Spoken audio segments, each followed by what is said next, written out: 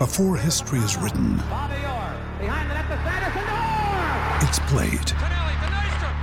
Before it's frozen in time, it's fought one shift at a time. Before it's etched in silver, it's carved in ice. What happens next will last forever. The Stanley Cup Final on ABC and ESPN Plus begins Saturday. Another day is here, and you're ready for it. What to wear? Check. Breakfast, lunch, and dinner? Check. Planning for what's next and how to save for it? That's where Bank of America can help. For your financial to-dos, Bank of America has experts ready to help get you closer to your goals. Get started at one of our local financial centers or 24/7 in our mobile banking app. Find a location near you at bankofamerica.com/talktous. What would you like the power to do? Mobile banking requires downloading the app and is only available for select devices. Message and data rates may apply. Bank of America N.A., member FDIC. When you need mealtime inspiration, it's worth shopping Kroger, where you'll find over 30,000 mouth-watering choices that excite your inner foodie. And no matter what tasty choice you make, you'll enjoy our everyday low prices, plus extra ways to save, like digital coupons worth over $600 each week. You can also save up to $1 off per gallon at the pump with fuel points. More savings and more inspiring flavors make shopping Kroger worth it every time. Kroger, fresh for everyone. Fuel restrictions apply.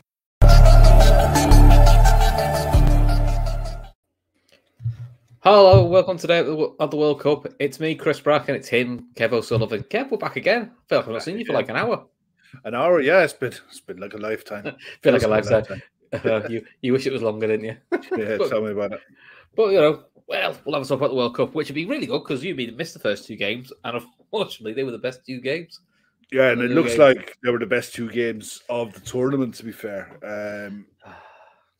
I mean, I don't know which one you're going to start. I mean, should we start in the order they came in? Then it's easy. Start in the order they came in. So go on.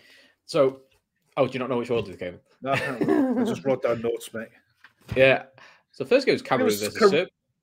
Serbia and Cameroon first, yeah. Serbia Cameroon was first, yeah. So mad game because Mitrovic should have two before.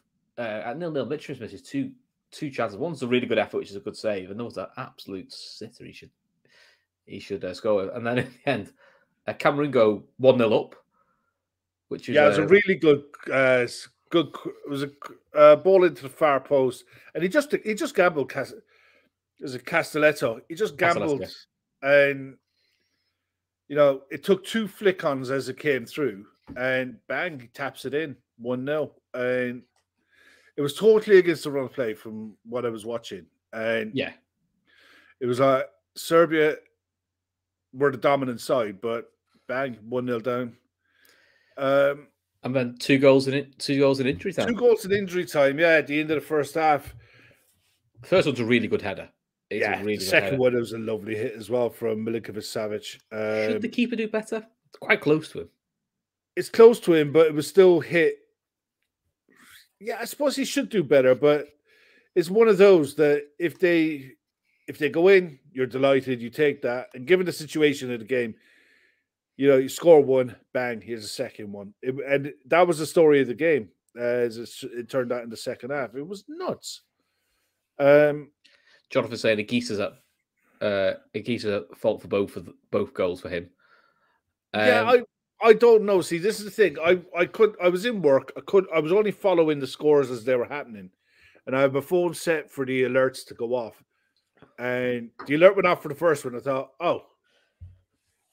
and then it went off like a couple of minutes later. And I've already had that one. And I looked at it and it's like, wow, 2-1.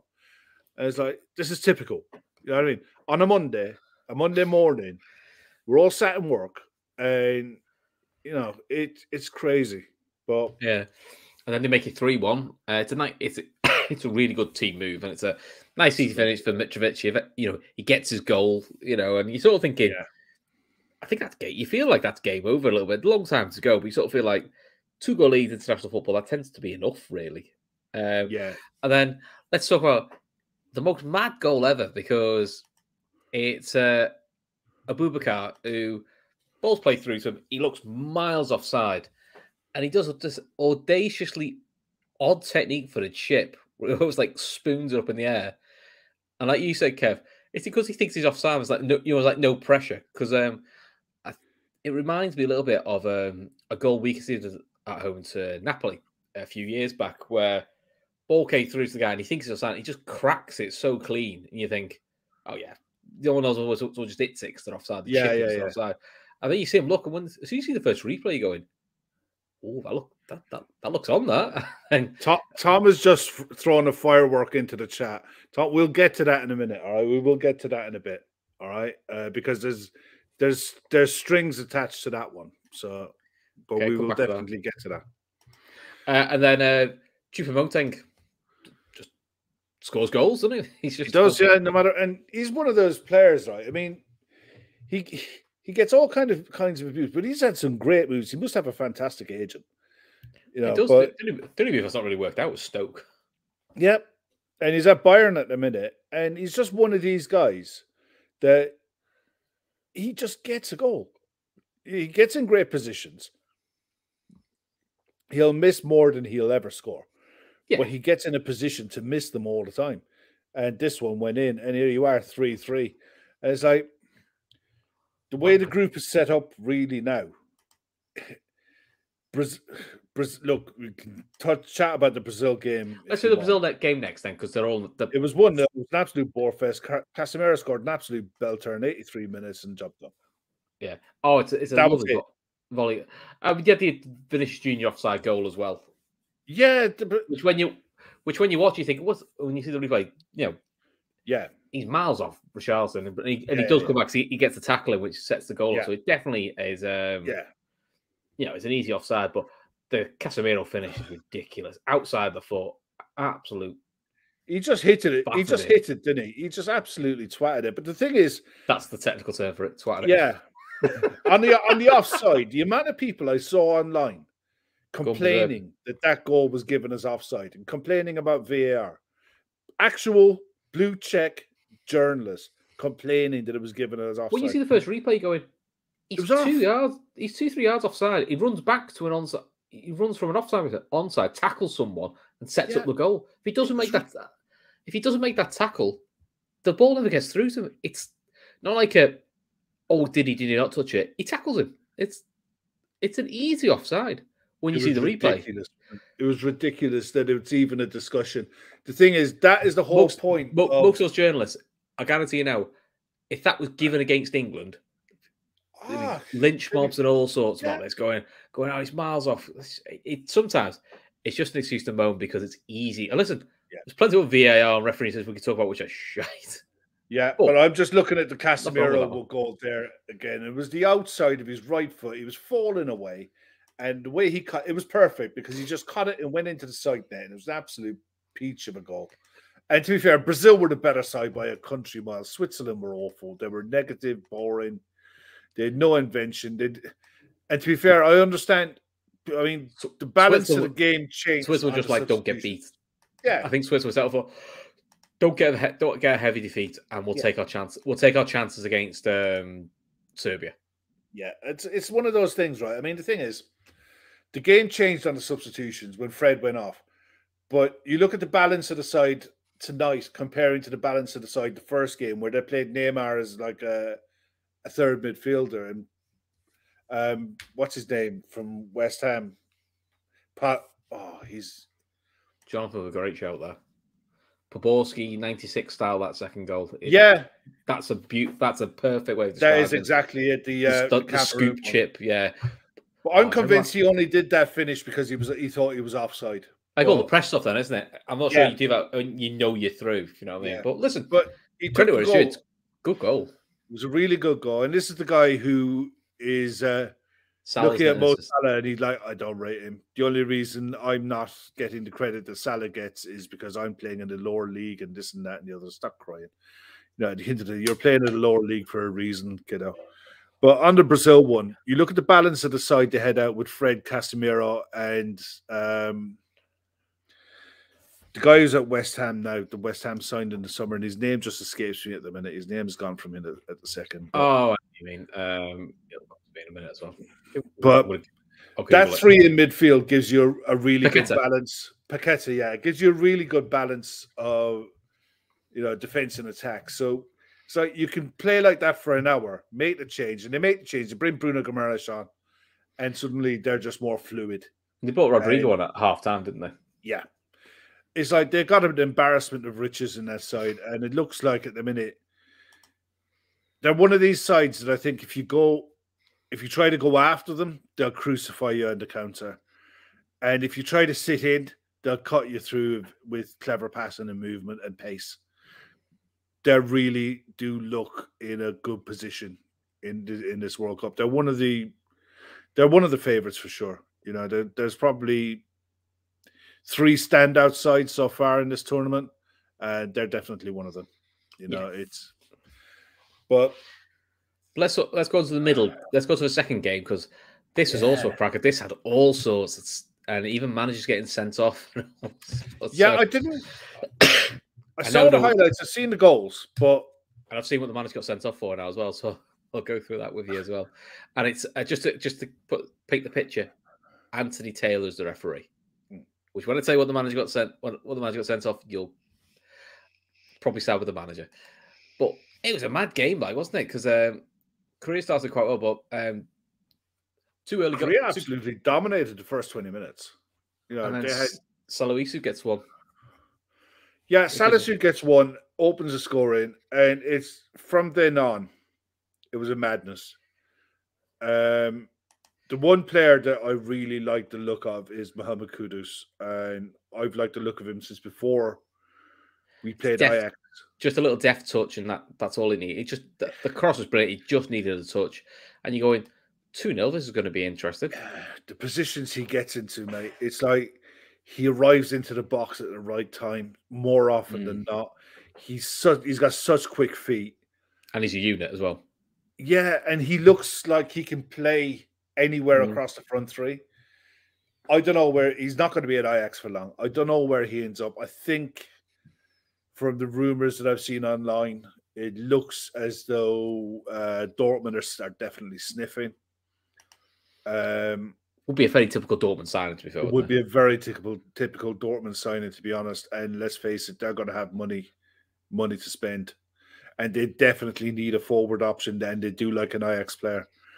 You know, it's he looks like he's going to be a star, and it looks like he's a star in the making. That he's one of these players that when this World Cup is done and dusted, he'll be one of those that their reputation has definitely been enhanced by this tournament. He's done really, really well. Cautiously optimistic Ghanaian says, I like Lamptey, but he really struggled in the second half.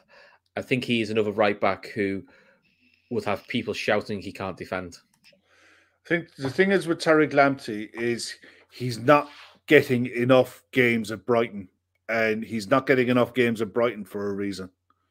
You know, Graham Potter didn't pick him as much as what people expected him to. I feel like the new guy's not picking him either. I always feel like he's meant to be in manager because he's picked up a lot of hamstring injuries. Yeah, but at the same time, mate, you play him and you give him an hour and you take him off, if that's the case. I wonder if he's a bit like a Nico. He's more of a wing back than a full back. Yeah, but Brighton play with wing backs, and to be fair, I think it's one of those that I don't know. I think he looks really good on the eye, but I honestly think that he's going to have a problem. I think he's probably only about 5'7", 5'8". Yeah, and I think for a modern fullback in this day and age, he would be targeted massively. Of course he would. You know, people say that Trent is targeted. Trent is still decent in the air, but Trent is targeted because he bombs on so much. You know, Lamptey would be doing the same. That's why you have to play him in a back three. You have to play him as a wing back. That you can't depend on him being that out and out right back. You know, and I think he's suffering in this tournament mainly because of the lack of football and the fitness it's telling in this heat. And if you got an end-to-end game like you had today, he's definitely going to suffer. And look at who he was playing up against, Heung-min Son. You know, he's not going to. He won't take any prisoners. Exactly. You know? But then let's talk Korea then. South Korea second half. Cho, two goals in about 3 minutes. I think he scores. The first one, nice Nice position for the striker, middle of the 6-yard box, nice little flick header. You think 2-1, game on. And the second one, the winger does well to get the crossing, loops it in, and he comes running in and crashes it. Now, I don't know what it is, but I think it's because the keeper dives backwards and then tries to push it up into the air. So it makes the header look so much more powerful because it almost looks like the headers push the keeper into the goal. So it makes the goal look even more spectacular. You're thinking 2-2 game on. You're thinking, wow, career in the ascendancy. Probably only one winner out of this. And it's not. Is that Kudus again? Puts them back in front. I mean, Williams tries his best, to do everything but score. It's the biggest air shot you've ever seen. But Kudus keeps his composure. It's a nice finish, 3-2, and you're thinking, if you're a career fan, you've done all the hard work to get yourself back into it, and it's a goal that's avoidable, but it's a nice finish. Yeah, I remember when me and Gav did the predictions for this World Cup for the groups. This was the one of the groups that we looked at and we thought this could go any way, and so it's proven. I fully expected Portugal to implode. I just had a feeling that I thought the Ronaldo stuff and playing Ronaldo was going to be a problem for Portugal. And I think it is a problem, but I think it's been masked. I don't think Portugal have been good at all. I think they've got 6 points. They've been clinical. Yeah, they've taken the chances where others haven't. But between the other three, Ghana, Korea, and Uruguay, Ghana sitting on 3 points is no shock to no one. When you actually look through that squad, there is some serious quality through that squad. Some really good young talent. Loads of pace, loads of power. Which will cause everyone issues. Yeah. And I think bringing in Inaki Williams has been a revelation. Inaki Williams, for me, is he's been one of those steady Eddie strikers in La Liga for the last 5-6 years. That he will always get his goals, and he's quick and he's strong and he's powerful and he knows his game inside out. And the more he plays with this group of players, the better he'll be. But you look at the way this group is set up now: Portugal on 6, Ghana on 3, Korea and Uruguay on 1 each. The games to come are on Friday with Ghana playing against Uruguay, and I fancy Ghana to win that. Korea against Portugal. I think Portugal will make plenty of changes. Korea will be game, but I think the changes that Portugal make, I think they'll start with Rafael Leao. I think that'll be the more entertaining game out of the two, though. Yeah, it would be. Yeah, if you're neutral, that's probably Korea will give it a right go. Yeah, Korea will give it a right go, and it wouldn't surprise me if they turned Portugal over, but at the same time, Portugal would have so many options off the bench to be able to affect the game.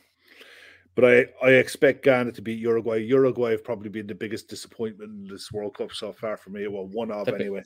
They were horrific today, weren't they? Let's be honest. Yeah, they couldn't keep the ball. They couldn't pass the ball through the lines. I thought Darwin was awful. He's not. Cavani was awful. Even Valverde, who you and me are quite a big fans of, only looked good after the subs. The only shining light for Uruguay for the full 90 minutes was Bentancur from Spurs. He was the only real big positive for them. But it was a bit of a one-man crusade because the rest of them around him were crap. The only credit you can give to Uruguay was the 4 subs they brought on at least made them a bit more adventurous, and they had the half chances. Then we had the penalty. So before we get into that, if you guys in the chat, if you could smash the like button, please, it would really help. And what we're going to do at the end of the show is we're going to give away one of the beanie hats from the LFC Day Tripper beanie hats that you guys have all seen online. Now, you've all seen the photos and that. They look absolute quality. I'm still waiting for mine to come through the post, but whereas I live out in the sticks in the middle of nowhere, I'm probably going to get mine tomorrow. A lot of them came out today, and they do look quality. So we're going to be giving one of those away towards the end of the show. And if you stay with us, you'll find out how when we get to the end. But so let's talk about the penalty. Let's talk about the penalty, because Tom Boland, Cat Muscle Pictures, penalty for me. Let the row begin. Veranda Cheese has put never a pen. You and me debated it on last show. I went never a pen, and you were like, you can't argue. You can't really argue with it. It's a pen. And then Dale from ESPN has put out a picture of why it isn't a pen, and then said it's a FIFA directive why it isn't a pen. So he's basically FIFA have not followed their own directive, and the FIFA directive is that if you're a defender sliding in, you got one hand down, one hand high, the hand that's up in the air hits that, it's a penalty, said because you make it so big. The FIFA directive is the hand that is trailing behind the floor cannot be given as a penalty because it's classed as a support. It's support because it's basically something you've got to land on so you don't fall on your back. So they've even put their own directive out to say it's not a pen. And then they VAR'd it, looked at it, not followed their own rules and gone, pen. Yeah. I mean, to be honest, in the grand scheme only thing I'd say, he didn't make it in the grand scheme of things. No. It's not like it was, that's the game changer. And if it wasn't for that, Uruguay would have gone on. No, Uruguay just looked shot the whole game. So it's not really a game changer because Uruguay were horrific and, they weren't going to get it. But that's the rules as it stands. And the officials aren't actually sticking to their rules. Well, the only thing that I could say is, when you put your hand down, if you're in a sliding tackle, you're putting it down to the side. All right? He put his arm down in between his own legs to be absolutely sure that if he got nutmegged, that his hand was going to be down and block that ball. I think it was very clever. I think he knew exactly what he was doing. But by the letter of the law, by the way FIFA has described it, it shouldn't have been a pen. But I promise you, that guy knew exactly what he was doing. What I would say is that's probably a defender's going, we know the new rule, so we know what we can get away with, which is probably why they went ballistic to basically saying, like, but you've said that's not allowed. You said that's not a pen. Oh, yeah, back to the Korea game. Sorry, I'll tell you about this. All right, go on. So, why your man got sent off? Not the Uruguay game. The other your man. So, one of the South Korean defenders decides, as defenders do when they're 80 yards out, I'll take a pop shot because it's just a defender thing now. Let's just take a pop shot from 80 yards. Hits a fella, goes out for a corner just as the stoppage time ticks over the 9-minute added time mark. Okay. The English official, corner. Korea goes to full time, game over. Doesn't let him take the corner. Coach bolts onto the pitch and tells Anthony Taylor what a mank shithouse he is. Gets sent off. Because they're going, what's he so upset? That's what it was. It was the... Which, I know what people say, letter of the law, it's hit the... But the rule is, it's minimum added time. And it's not quite as bad as the 70s one. Do you remember the Brazil-Sweden game? Yeah. With the Scottish official where he blows up midway through the ball being in the air for a corner and Brazil score of it, which, if you've not seen it, it's worth a YouTube. It's hilarious. It is, yeah. You literally see him blow on the ball mid-air. Brazilian crashed it in thinking he's won the game. But yeah, so that's why the Korean manager got sent off, which, tragic. That is proper jobs worth refereeing that, isn't it? Yeah, that's typical Taylor. It is. Yeah. You wonder why Red Steve with a comment here is, it's easy for some fellow watching on TV to say that that it's not a pen, but these poor refs have made a snap decision only 5 minutes after watching multiple replays. Yeah, give them a break. I know. That's the thing, Gus, because that's what I used to always say before VAR, which was just like, do you know what? If he's not seen it, or from his angle he's seen it, you win some, you lose some. It's a fact of life. When they get like 7 or 8 replays, you go, and you still get it wrong, you're like, Jesus fucking wept. You know what I mean? It would really annoy. I don't think, and at the start of the game, you get the diagram with the officials that are on the pitch. Then you get the video of the people who are in the VAR room, and there's a team of about 5 or 6 people in there with one guy standing behind them, a supervisor. So like, it's not as if it's one man in the canteen shed watching the replays either. It's like there's enough eyes on this to be able to spot it. It's like, yeah, look, I mean, they got it wrong, but I'm glad it wasn't the game deciding goal, because the first goal that came in, Bruno Fernandes whipped a lovely cross in. It's a great finish by Ronaldo, isn't it? Absolutely, it was a great finish by Ronaldo. Bullet header. Absolute bullet header, wasn't it? With his hair gel just flicked off his hair at the right time to direct the ball. Full Harry Kane did, didn't he? He absolutely Harry Kane it. Absolutely caned it. 100%. I was going to say, because Bruno Fernandes was looking to get a hat-trick. He was really good today, as much as we all dislike him. He's a better player when Ronaldo's not on the pitch. That's just the truth. He gets more freedom and there's better movement in front of him that creates space. It's the same for Manchester United. Yeah. It's the same for Manchester United. Him leaving United could be the best thing to get Fernandes back to the goal-scoring machine he was before he was there. So he's probably doing so good. Well, we'll see once Ronaldo, once they come back and they decide who they're going to go and get in January. I think that they'll benefit from him not being there. You're also freeing up £500,000 a week in wages that's available to pay to someone or two. So it'll be interesting to see which way they go. But there's so much happening today, and you look at. Let's bring that up actually, because it's been a quiet day in the world of football, hasn't it? Yeah, there's quite a bit. In fairness, and Dico brings this up. The Juventus whole board has resigned. Wonder if they know getting relegated again for financial troubles. Yeah, it's a big investigation, isn't it, about their finances, isn't there? I'm just bring this up now. I'm just looking at it in a second. I'll just read this out to you. Okay. The entire board of directors at Juventus unanimously resigned on Monday. The announcement came after a stunning meeting of the Serie A record holders. The club has been under investigation by the Turin Public Prosecutor's Office. The allegations include false accounting and market manipulation.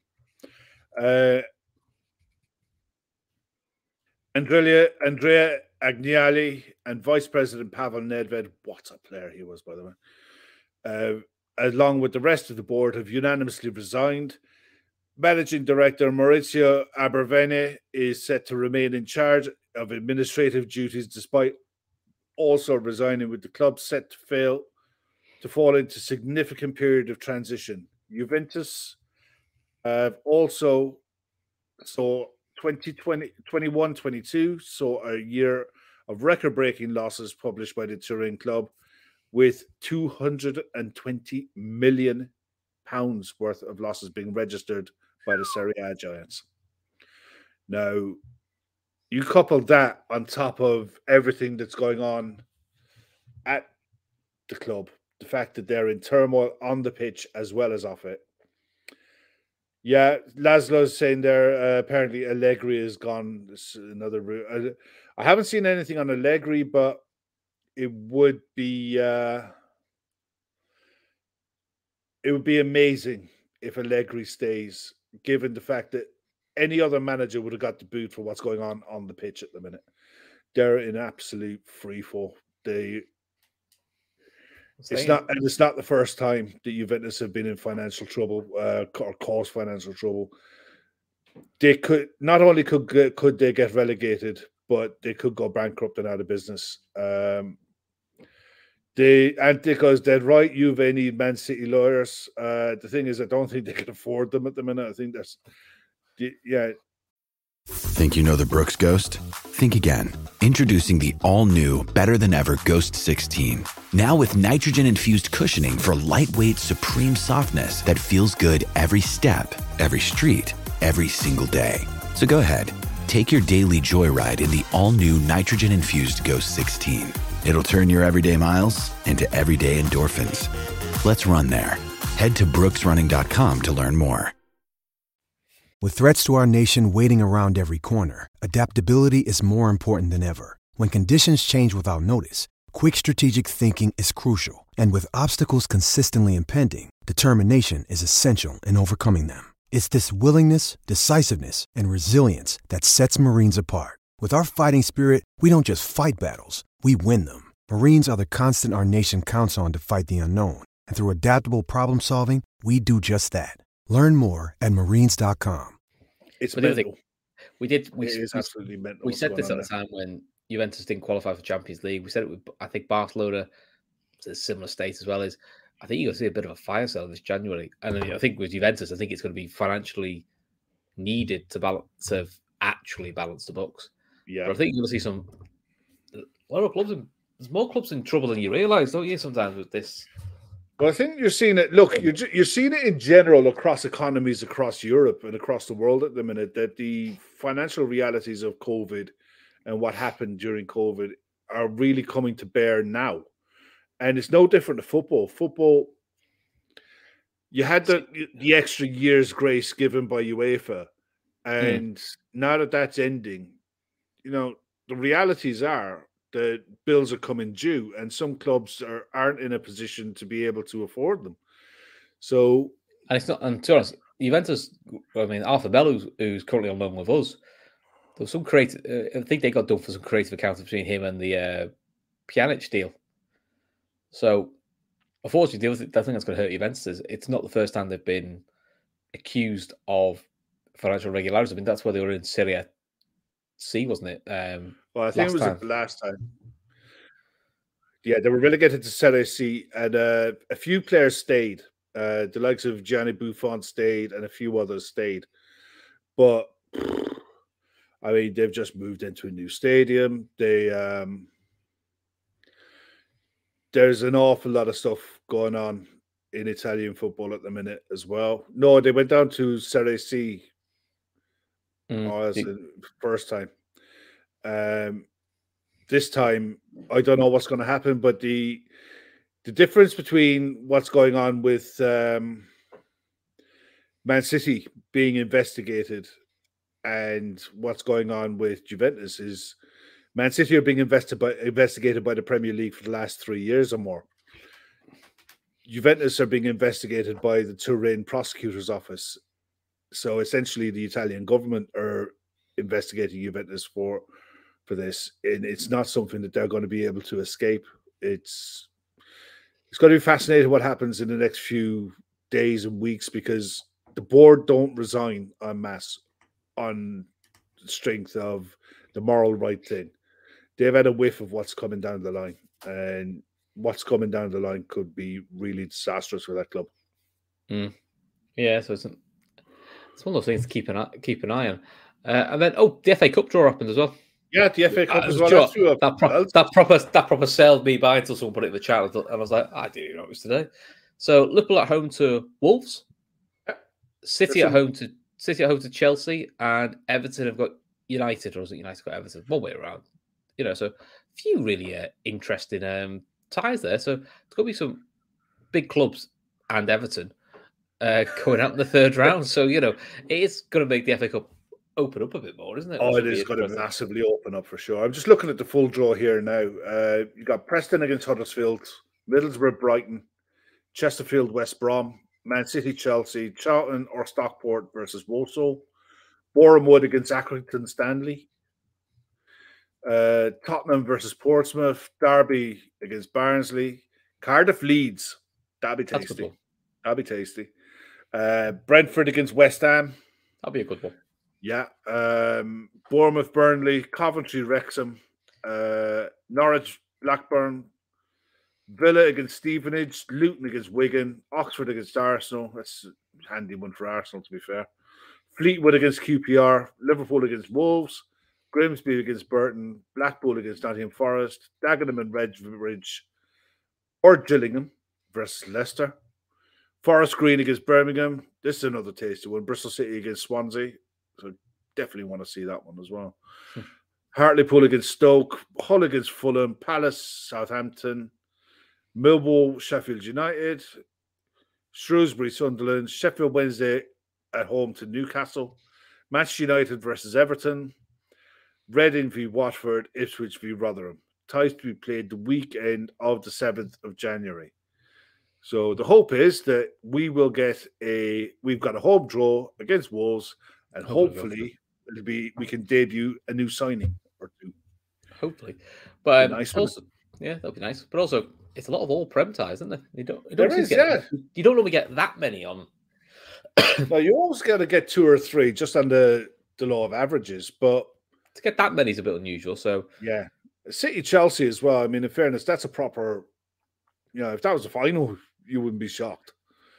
But Chelsea are in a rotten run of form at the minute, and the last thing they probably needed was an away third round tie to City, because I honestly think that your man there won't be there long.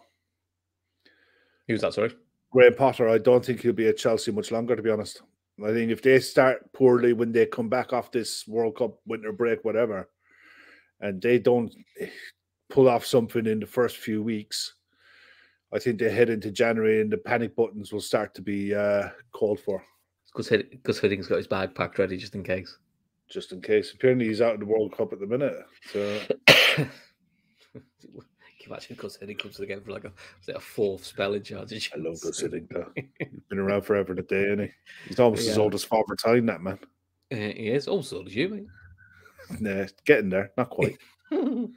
So the other thing we thought we'd talk through then is we'll have a talk through tomorrow's fixtures, Group A and Group B, because we thought now what we should do is just talk about the next round of fixtures for tomorrow, because most of the groups now have got at least some sort of permutation that's going to fall for them. So let me give you the Group A fixtures tomorrow then. So we've got Ecuador against Senegal and Netherlands against Qatar. So the way Group A is sitting at the moment, Netherlands are top on 4 points. Ecuador is second on 4 points. I think it's on the head-to-heads. That's why they're second.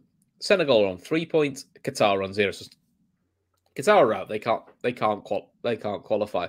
But the other three could all qualify depending on a mixture of results going their way, which is a bit of a surprise to the Dutch, because you were expecting the Dutch. I mean, you would expect the Dutch just to wipe the floor with Qatar, and that'd be the Yeah. But it's been such a funny tournament. Would it really surprise you if Qatar got a draw? Because it just feels like that sort of tournament at the moment. Yeah, no, I think the Dutch will batter them. I think the Dutch will. They want to make a statement against Qatar. They want to get their tournament up and running. There we go. Fair play is why Ecuador are second. There we go. So Ecuador against Senegal. So Senegal have to win. Ecuador just need a point and they're through. Yeah, so, I don't think you can ever play football for a point. But you've got that safety net of knowing. I think play for a point only ever comes into the equation when there's like 15 to go and it's still level. I think that's when naturally the thought goes to the end of don't lose now. Yeah. It'll be a good game because from what I've seen of Ecuador, I like what I've seen. You can see why Moses Caicedo is a wanted man. He's been brilliant. But the one for me that has stood out for Ecuador has been Esputian, the left back. Brighton had absolutely no qualms letting Cucurella go to Chelsea for a big fee. And they brought this kid in, Estupiñán, for I think what was it, about 7 million they paid for him or something like that? 6.5, 7 million, something like that. Something like that, yeah. What a player he is. He's got some engine on him. He's up and down that wing like no man's business. And he's been really, really good. I've been impressed with Ecuador. I hope they go through. I think there'll be a tough challenge for whoever finishes top of the England group. It's far from a given that whoever tops that England group, because that group has been full of dross, poor quality that I've seen, especially in the last game. The first game, England were good. They were clinical. Second game, God, they were awful. It was turgid, wasn't it? Really turgid. I think last time England played Ecuador, I think it's beat them 1-0 in the. I think it was 2002, but it was literally 1-0, and it was a dog of a game. It was such a. Ecuador just always make it tough. Yeah, I think the Dutch top the group. Ecuador gets second. I hope Ecuador gets second. But then again, you look at Senegal, Ismaila Sarr has come to the party. He's been pretty decent. And in Jeju as well, they've got a striker, a big, powerful unit who can find a goal. At international level, he's handy. They desperately miss Sadio Mane, but look, Sadio Mane is going to be missed by any team. Doesn't matter who he is; he's an absolute superstar. But they're good at the back, but this Ecuador side won't fear them, and I think that'll be the game to watch for sure. It's a 3 p.m. kickoff, which is going to miss. I'll probably get the last half hour of that game when I get home. It's the better one to watch because that's the one that's got more riding on it. Yeah, unless you flick over and it says, 10 minutes to go, Qatar are 2-0 up against the Dutch, and you go, Jesus, let's turn over. But realistically, that feels like the one that's gonna go that way. I mean, Group B, we've got Iran versus USA, and we've got Wales versus England. So the way the group is sitting at the moment, England have got 4 points, Iran have got 3, USA have got 2, and Wales have got 1. So Wales need to beat England by 4, and they need the other game to be a draw for them to go through. Yeah. England just need a point. Yeah. And Iran need a point, and USA have to win. Yeah. So, but you're stuck between the devil and deep. You see, whether you top the group, you finish second. You finish second in the group, odds are you're going to be playing the Dutch. Now, the Dutch haven't been great, but I think as soon as Van Gaal comes away from playing this back five, the better that it'll be for I don't think the he's Dutch. going to. I think he's just. No, I don't think he will. I think he's kind of wedded to it, which is a shame. And I think it'll scupper the Dutch going through. Maybe I think the Dutch could get knocked out in the last 16 because of this system. They can't get enough of the ball in the right areas of the pitch for long enough to be able to cut sides apart, which if they play the back four with attacking fullbacks, you do not need 3 centre-backs when Virgil van Dijk is one of them. No. You just don't. I think he looks uncomfortable as that middle centre-back. He looks like he just wants to bundle one of these 2 centre-backs out of the way and just tell him to get forward and get out of his way. It just looks all kinds of wrong. It looks stupid. But Van Gaal he's determined that this is the way he's going to go, and he thinks that this is going to be enough to get him through, and it'll get him through to the round of 16. But after that, they're in the lap of the gods, because you look at it, if England finish second in that group, England will fancy their chances against that Dutch side playing a back five. And if England top the group, whoever finishes second, be it Iran or USA, either side have enough pace to trouble that Dutch side, especially the US in the middle of the park. Their 3 centre mids have been really busy and hard working, so I think the US probably go through. I think the US beat Iran, but Taremi has been good for them, for Iran. He's plays in the Portuguese league. I think he plays for Porto. Yes, he does. Yeah, he plays for Porto. He's a good striker. He knows his game. He's comfortable in his skin. He knows exactly what he's doing. He can get a goal.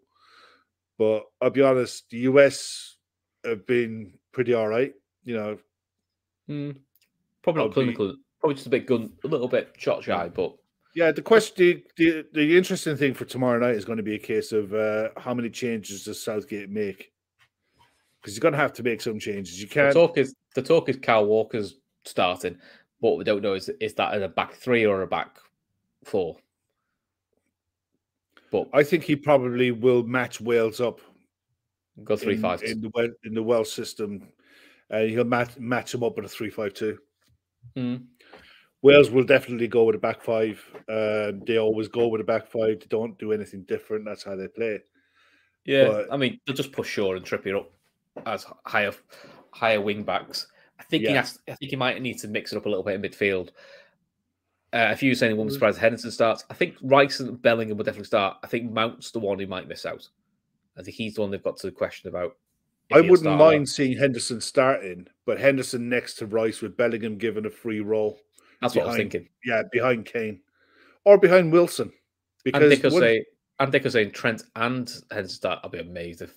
Do you know what? It would actually... No, it would make total sense that if you're playing Kyle Walker as your right-sided centre-back in a 3, that you would play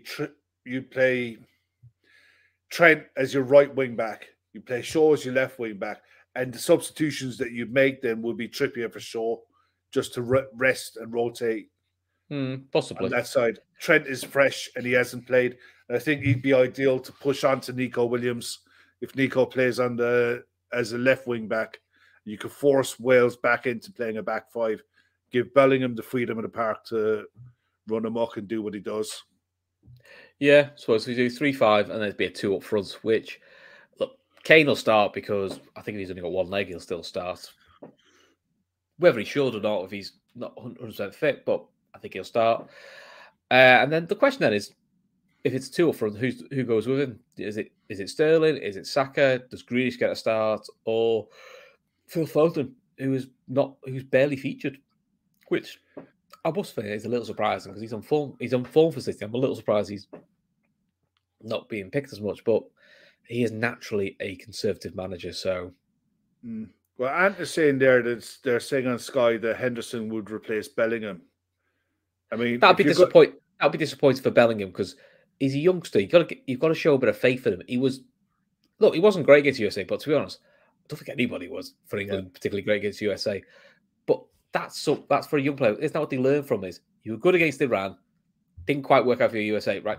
Learn from subpar pause by your standards and go there. Unless he's just protecting his legs. What you could do if you wanted to do that, okay, say you play Henderson and Rice as you do, and just say you play two in front of them, one being say Grealish and the other being Foden, with Kane as your number 9, and just have Grealish and Foden around Kane and just play a 3-4-3. Yeah, could do. You could do that as well. The thing is, it's all about getting through. That's all these games are. These group games are. It's just you get through the group. I wouldn't mind seeing that, to be honest. I wouldn't mind seeing Grealish and Foden given free roll. It just feels far too attacking for the manager England. It does, to be honest. But so I don't think if you're playing Wales that you need 2 holding midfielders. No, you wouldn't have thought so because it's not really been needed in the other games you watched them play. So not when you look at the Welsh playing with Ramsey and playing with Bale. Gareth Bale's been turgid. He's been absolute muck. Yeah, Joe Allen when he came on against Iran actually looked all right, but he's not fit. He's not played since August, early September time. He's just, it's unfortunate for him, but he's just not right. So, and then the other game, how are you seeing it for both games then? So, Iran versus USA. I think the US win. I think it'll be a close game. I think maybe 2-1. Good. 2-1. You would think so. I think USA got a bit more. You think they've got a bit more firepower, but Iran just showed a different way against Wales. But again, I don't know if that was because Iran were really good or Wales were particularly poor. Because Wales actually looked better against the USA, but they were horrific. And also, the other thing for the Welsh is they've got no Hennessy in goal. Yeah, I think this being the third game, I think it's a real stretch for the squad. Yeah, it's physically, you got the likes of Ramsey, who don't really generally play 3 games in a week. Bale doesn't play 3 games in a week. There's going to be a lot of tired legs in that Wales squad on the hour. They'll be fine for the first hour, maybe even for the first half. Maybe for the first half, they'll be up for it, and the adrenaline will carry them through a fair bit. But I think their legs will go. I think I could see England running out comfortable, maybe 3-4-1. Yeah, I can't remember. I watch the highlights tomorrow morning on the Wednesday morning. People watch his face, Mike. He might get a goal from a set piece or something. He's a big lump. He can create stuff. But in general, I just think Wales are definitely looking at this tournament they're glad they're there. They got the hoodoo off their back. It's the first time they qualified since 1958. Their FIFA coefficient has gone up, so they'll be higher up in the coefficient for qualifying groups going forward. But in general, they look a side that are definitely trying to phase some of the older boys out and bring in some of the younger players through. And they've got some decent young players to come through as well. Yeah. So, and Dicko is definitely spot on. The Iranian players have a lot more serious problems than football on their minds at the moment. There is that political background. One of the bravest things I've seen in this World Cup so far was the first game where the Iranian players didn't sing their national anthem. Given the fact that their families are at home and they don't know what's going on with them, I think that was one of the bravest things I've seen from any sports team ever. To be honest, it's got so off the scale brave. And part of me would love to see them go through just for that reason alone. I just think the US are going to be a bit too strong for them on the day. You would think so. On paper, you would think the USA team I think I've got more options to rotate. You would say, yeah. So again, it's going to be a really good game. You know, I mean, you got the Wales-England game, and part of me would look at the US-Iran game thinking that's probably the one to watch. But you know, when both games are kicking off at the same time, that if there's goals in one game, they'll show them, they'll flash it up, or have you would think so, wouldn't they? It's one of those games where you need those two games is where you need that. Do you know the BT goal show? That's probably better. I'm saying there, have I seen what happened to the Iranian players? No, I haven't seen anything new. I was following a post for Ahmed Jalili, posted something, a video of what's been happening in Iran recently, and it's scary. You know, we all know about the protests and what's happening over there at the moment, but what's happened in recent years in Iran, where, you know, not just hundreds, but thousands of people executed. You know, it's definitely, that's why I said it's the bravest thing I've ever seen Iranian players do. Crazy. Okay. So we did promise you all a way of we're going to give away a beanie hat. So when the show's over, not now, go into the comments section, unless you're Tom Boland, because you can't do this. You have to write in "never a pen." So sorry, Tom, you said it's a pen, so you won't be. You'd never write this in the comment section. And what we'll do is we'll leave it up for 24 hours, and then Gavin and the guys will randomly select somebody from the comments who writes "never a pen," and we'll we'll get in contact with you. And you'll get a bobble hat for now. Yeah, right, isn't it? And just to say, it's not in the live chat now. It's in the comment section when the show is finished. Jump into the comment section when the show is finished and just type in "never a pen." That's all you got to do. So you go nice and easy, and you get a free hat. You get in with a chance of getting a nice woolly bobbly hat. There we go. What more can you want out of life? So, right. All right, Tom, you're out, kid. So stuff. Bless him. Go on, Tom. You throw your name in as well, son. You have to do it under a pseudonym so we won't know it's you. Yeah, not Tom Boland. Not Tom Boland. Tom Boland 1. Yeah. Alison. Hashtag finish the show. Right, we're gonna do a 2-hour talk now, aren't we, Kev? Just to really no, we're not. I'm going to bed, man. I am tired.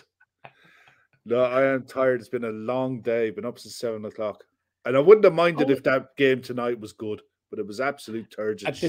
I said to you, we said before the show started, I said, look at this game here, 3 to this, 3 to this. This is going to be shite the way I watch this. It was proper turgid. Like, oh. It's like Spain-Germany. I was expecting Spain-Germany to be really good, and it just wasn't. Yeah. So, well, listen, get your comments in at the end when we finish. We're finishing up now. So yeah, we're going to finish up now. But yeah, listen, thanks for watching. Like and subscribe on your way out. And don't forget, once we end the show, put in the comments, "not a pen." And in the next 24 hours, you'll find out who's won a free Trippers bobble hat. Can't be bad, does it? Until then, keep your eye out on notifications. Hopefully, we might have you having a show tomorrow as well. Till then, take care. Oh, he's done it again. Do you know what, mate? You got to stop pressing these buttons, you know. To do with me. Right, we're definitely going now. See you later.